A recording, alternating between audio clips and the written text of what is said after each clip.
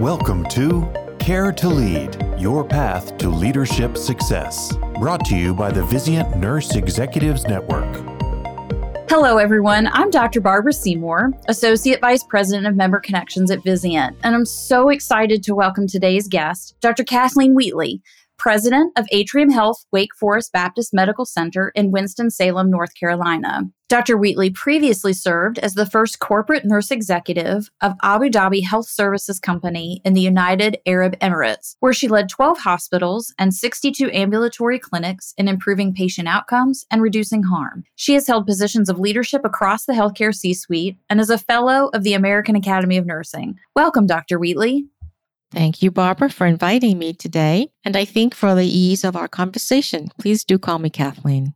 Thanks for being here. You've held so many leadership roles in your career, spanning nursing, operational, and quality roles. Tell us about your current position as president of a large academic medical center and how your career evolved from the traditional nursing role to where it is today. It's interesting because chief nurses, as our audience will well know, have a lot of experience in hospital operations. And so coming up through those ranks, I obviously learned a great deal, not just about nursing operations, but about the entire interdisciplinary team and the support departments as well. So in this role now, a bit interesting because it is an academic medical center, and so we have also our medical staff employed faculty. In this role, I basically have overarching responsibility for all of the operational performance, the integrated work that we have with medical school, including our research and education that occurs within the health system, and also overarching responsibility for the financial performance of the organization. So it's a bit different in that it's a step above and beyond the traditional territory of what the system chief nurse executive is responsible for. In addition to the items I have mentioned, of course, I'm also responsible for the quality and caliber of patient care, for our face to the community, so what our consumer strategy might be, and all of the other strategies that hospitals and health systems are faced with today in terms of ensuring that the quality of the care that we provide meets all of the standards that are required, including some of those that feed into our value-based purchasing measures, and also the expectations and interactions and in our contracts with our private payers. So it's a bit more expansive, but the clinical background of being a chief nurse and having been a practitioner for so many years has been instrumental in enabling the change in the role. Because obviously, I don't need to be educated as a non-clinical person might need to be on the clinical aspects of the work that we do. I have had to learn more about the business aspects of the work of the health system, but not the clinical aspects. And obviously, as chief nurses, we have deep skill in our communication and our relationship building across the interprofessional team with our own workforce and with our customers and our patients and families, those that we care for now and those that we see as our potential future consumers. That's great, Kathleen. I love how you make that pull from nursing to the broader operations. And it's so true how we have that skill set. And you told us how you leverage that. I'd love to hear about your time in the UAE. I'd imagine there's some universal truths about healthcare, but also some unique characteristics. What were some of the lessons learned from your time there, and how has it influenced your career path and trajectory? I will start by saying that it was an unbelievable opportunity to experience life in the Middle East as an expat and an employee of the government. So not an expat working for a private industry or a private company. So I obviously had very intricate interactions daily and otherwise with the government system. In the UAE, the majority of the healthcare is provided by the government, which is not unusual. A lot of other countries have that similar model. So it's true there as well. And so my entire reporting and the work that I did was interwoven with the government. There are universal truths about healthcare. And the most important universal truth is that patients desire deeply for their care to have compassion and to know that the person that is caring for them, the medical provider, the nursing provider, any other provider of the interdisciplinary team will be kind to them and will have empathy for them and compassion towards them. They obviously always expect that we know what we're doing. And I find that true in the U.S. as well. But it's true in all parts of the world. It's interesting the trust that the majority of patients put in us. They trust that we know what to do, and they hope that we'll do it with kindness and with care. So that was definitely a universal. Along with that is also the fear that patients have when they interact with the healthcare system and with providers, because we're big and we're knowledgeable and we use words that might not resonate with them. And there's an element of fear about losing control when they become a patient and they hand their lives and their safety over to us. So that would be another universal truth. A big difference in the UAE, the majority of the clinical workforce is coming from other countries. The very small portion of the people living in the UAE are actually Emiratis, are actually citizens, because the country really has grown from import of workers from all around the world. So the majority of the clinicians and nurses in particular are coming from the Philippines and India, but many other countries as well, including a few Western countries. So in that environment, the workforce is very different than what it is in the United States. You have people from all different backgrounds, all different cultures, all working together with their own backgrounds and their own native language. So many are working in their second or third language in the medical record. So English is the language of the business, but most of the workers there, that is not their native language. So you have all of that interwoven in how you connect the workforce to the quality of care and how we are able to interact with each other and the assumptions that we might have. And oftentimes the confusion that can occur in what we say and how that might be interpreted to someone from another country whose language is not English first. The other really important element of note is that it became extremely apparent to me early how much interest nurses from around the world have in American nursing. There is so much that we as American nurses take for granted. We're one of the few to only countries in the world that funds nursing research at the federal level. We also are a country that started advanced education for nursing many decades ago. And so we have a lot of opportunity and a lot of programs to achieve advanced degrees. We have advanced practice roles in nursing. This does not exist in the UAE, so all of the care is provided by medical providers. The amount of interest from nursing there in terms of what's happening in America in nursing. They're avid to read our journals. They want to know what's happening in our research. They admire us and what we have achieved for our profession in our country. And that includes our compensation. In many parts of the world and in the UAE, nursing is not necessarily seen with the same degree of respect as it is in the United States. And so they look at us as setting the standard for where nursing should be and how nursing can be perceived and appreciated by the community and in this case, by the country. I realized how so few of the nurses in many, many, many parts of the world have access to advanced degree. Most do not have access to advanced practice roles. And so I learned to look at my profession and my country also from the outside. It really forced me to reevaluate and reassess my dedication to my profession. What was I doing in order to ensure that I was doing enough to respect it and advance it? It was actually because of my time there that I came back and pursued my DNP. When I left the UAE, I shared with my nursing staff, I'm going to go back and get my doctorate because all of you can't. And I'm going to do it for us. So it forced me to be more mindful, also to appreciate our journals and our research in a different way. In addition to pursuing my doctorate, I asked myself the question, am I really doing enough at the state and national level to advance nursing in America? As subsequent to that, I had the privilege to be asked to join the board of the Friends of the National Institute of Nursing Research. And I'm privileged to say that I'm now serving my second year as president. And that was very intentional on my part as well, because I realized that when I asked myself the question, am I doing enough? The answer was really no, I'm not doing enough. So I decided then at that point that if I had opportunity to give discretionary professional effort, that I would do it in ways that affected nursing research. And also I serve on the board of the North Carolina Nurses Association. So advancing the policy agenda and also opportunities for the workforce in the state in which I'm living.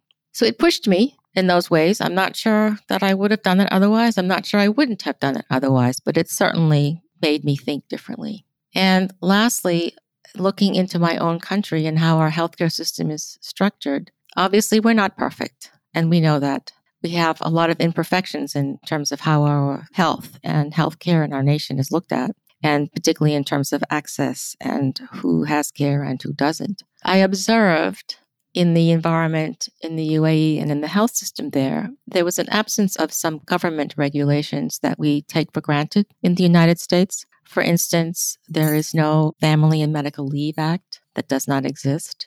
There is no OSHA, so there are no protections in the workplace to ensure necessarily safety for workers. I'm not saying that the government doesn't focus on that, but there are not regulations around that. There are also not regulations around equal opportunity from an employment perspective. And I also found myself on a number of occasions really, you'll laugh, but wishing for the Joint Commission. And we actually were a system that pursued Joint Commission international accreditation and were successful in achieving that in the hospitals and the health system in which I worked. However, it's a little bit different and in some ways not as robust. But I did find myself on many occasions saying, where is OSHA?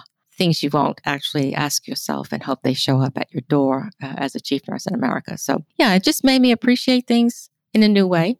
And as a citizen of this country, it made me reappreciate the privilege of voting. The UAE is not a democracy, and so you don't have all of that. And I realized how powerful it is, the power of the vote, and how fortunate we are in our country to be able to influence those who lead us. As distressed as we have been, I think over the last few years, it's still a privilege that not everyone around the world has. Kathleen, throughout what you've just shared with us, which is so amazing, the common thread that I've heard is your passion for workforce and staff engagement, which, to your point, has become even more important through the pandemic. How have you used your experiences to keep your staff engaged and excited about our commitment to healthcare? Well, the pandemic certainly set a new bar, didn't it, in terms of staff distress and challenges for keeping our staff engaged. And I cannot tell you that I have figured it out, that I've solved this problem. I don't think any of us have, and I think the problem is continuing to evolve. What I have witnessed as a consequence of the pandemic is that many of our staff are suffering from long COVID.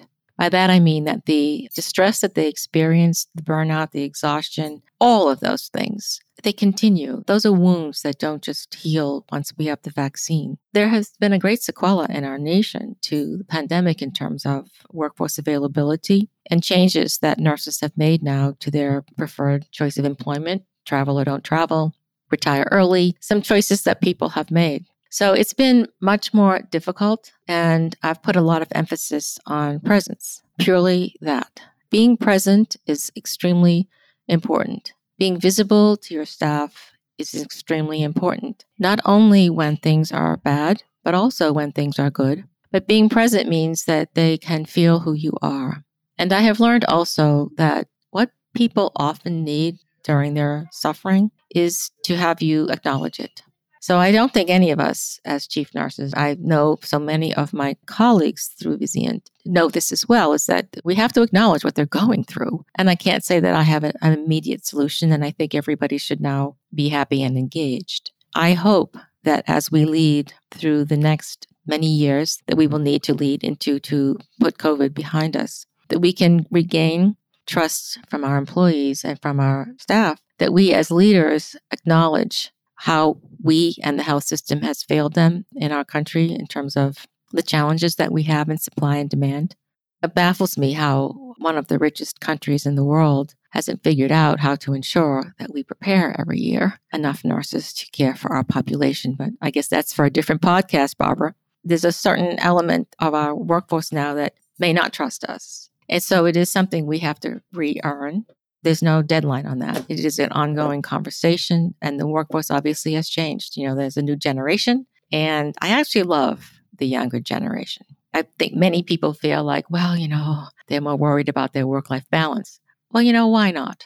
I'm a mother of millennials, so I always tell people, you know, well, my children are perfect. So if there's something wrong with the generation, everybody else did it because my sons are perfect. But the reality is we raise them to believe that the value of your life is not just what you do, it's who you are. And in order to be who you are, it means investing in yourself, the person. And it means putting your family first, because at the end of the day, I've never seen a patient ask for their resume on their deathbed. They don't ask for that. They ask for the people they love and the people who love them. And so we as healthcare providers cannot speak from both sides of our mouths. If we believe in the holistic care for our patients, we have to believe in the holistic treatment of our staff as well. And to care for one and not the other is not a holistic approach to understanding the human experience and the role that we play as leaders in treating everybody with that same level of integrity and value in terms of who they are as the whole person. So I think the millennials and the next generation after them are really just the right generation to transform healthcare. You know, I'm fascinated by how my sons can do absolutely everything on their iPhone in 30 seconds, and it takes me 3 minutes to find out where is that under settings. They're just so much more tech savvy, and they're really driven to ensuring that why would I go to a doctor's visit when I could do it all virtually? And there are so many things that can be done that way. So they're positioned to change the way we operate, to move us from a Monday, Friday workday, because most people have to work too. And so how does healthcare change such that we serve our patients at times of day and weekends that they can access our care? And how do we create opportunities for people to receive the care in the environment of their home? Not just for post-acute care, but for ongoing monitoring and also for primary care. So they're pushing us to think differently. And we need that because the speed of change with artificial intelligence and with technology baffles all of us. And those of my generation, and I'm not that good at it. You know, I try to make believe that I like it, but I find it all very daunting. But the young people love it. So it's time for them to lead us through that trajectory. And they will be the generations, those two, the millennials and the generation after, to really drive the redesign of healthcare such that it's more on the out of the hospital systems than it is on the in. Kathleen, what's the biggest thing you've had to overcome in becoming a leader outside of what we'd consider a traditional nursing path? The biggest challenge has been to educate the internal healthcare community into the comprehensive skill set and knowledge base that nurses have. Physician leaders often feel that nurse leaders only know about nursing and only care about nursing. I'm not excluding the patient here. They know we care about our patients as well. But the reality is nurses have a lot of knowledge about operations. And so the challenge is to demonstrate that as a nurse leader, that my operational knowledge and the financial knowledge that goes with that is an inherent aspect of my growth as a nurse leader. I came up largely and principally through nursing, and it has provided me with a brilliant career, but an extraordinary base for understanding what health systems need in terms of leadership, and also an extraordinary ability to understand the power and the value of building relationships across all disciplines. So there's that piece, and also demonstrating that my thinking every day encompasses all of the employees. We use the term teammates at Atrium Health, and I kind of like that, but that all of our teammates, I'm thinking about everyone. I'm not just thinking about the nursing workforce, and I'm not just thinking about the medical staff workforce. I'm thinking about the workforce that are stationed at the valet and the workforce that are on the loading dock, because they are all part of the pieces that make this health system and this campus run. Sort of like you can't neglect any particular aspect of the human body and think it's not important. It's all important and it's all interconnected. So there's a lot of that, getting people to realize that you're not just thinking about nursing, you're thinking about everybody, and that you have the same as a nurse leader capacity for making the transition from a nursing leadership role to a role such as president. Because, the reality is that physicians have done this and do it without the same questions being asked of them, or at least it appears that way to me in my career. There's demonstrating that, look, I can hold my own, and I have the same ability to understand what is needed from a clinical perspective and also from an operational perspective. So it's showing up ready and whole and being not afraid to challenge some of those assumptions. And also knowing that at times I have to restate what I might say. So I'll give you an example. Just yesterday in our organization, we were discussing some of our challenges around our productivity reporting systems, some of which have not been working as well as we might like. And a comment was made about, well, I understand that nursing doesn't have productivity either. And my response was, no, we have that. We have always had productivity. And then I had to step back and I had to say, we, nursing, Because the we that I should be speaking of at all times is not just any one discipline or any one profession or any one element of the workforce. It's consistently sending the message that you're thinking for everyone. And, there's some challenges around, I have to put it out there, being a woman as you change roles. And many of the roles that are not traditional nursing roles, healthcare leadership, are held by men. And being able to demonstrate that I'm not afraid, I can speak my mind, and I can hold my own, even in that type of gender dynamics. Now, I'm not saying that we have any particular unusual gender dynamics here at Atrium Health Wake Forest. It's just the world that we live in. So it's stepping forward, being a woman who's willing to lead and make the difficult decisions, make the joyful decisions, and not be afraid. And sometimes I just think that nurses are looked at as sitting in the back or standing back and not wanting to be in the front. Now, I will share that I don't typically like to be the center of attention. But if you're going to lead in some roles that put you outside of traditional roles, then you have to be willing to get out of your comfort zone, embrace the imposter syndrome. Yes, it's a real thing, and go with it and realize that a lot of people around you are willing to support you and rely on them. And don't think that there are few who might want to undermine or the many. There are lots and lots of leaders in health systems who have learned to appreciate what nurse leaders bring to the table and the comprehensive way that we think and the way that we interact with others. Speaking of joyful and courageous decisions, as you look back on your career, why are you glad you chose nursing? Well, the joke I like to tell is I come from a Catholic New England family. And we were working class and immigrants. And my mother said to me, well, you can be a nun or you can be a nurse.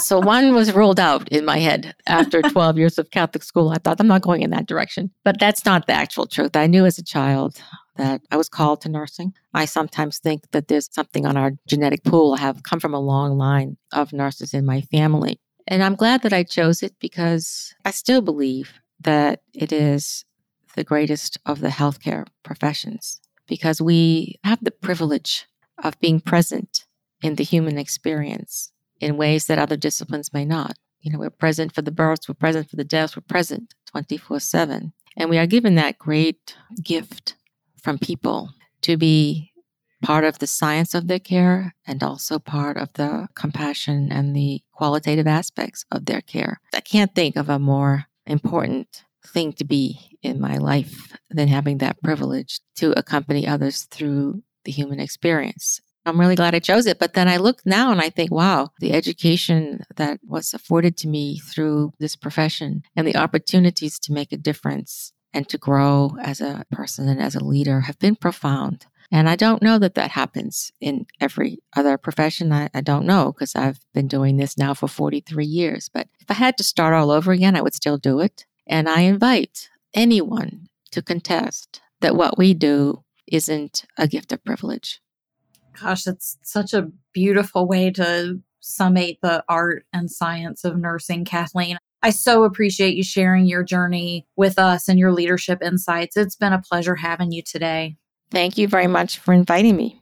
And to our listeners, thank you for joining us. If you enjoyed today's discussion, please subscribe to hear more Care to Lead podcasts. Like us and send us your comments. Care to Lead is your path to success and is brought to you by the Vizient Nurse Executives Network.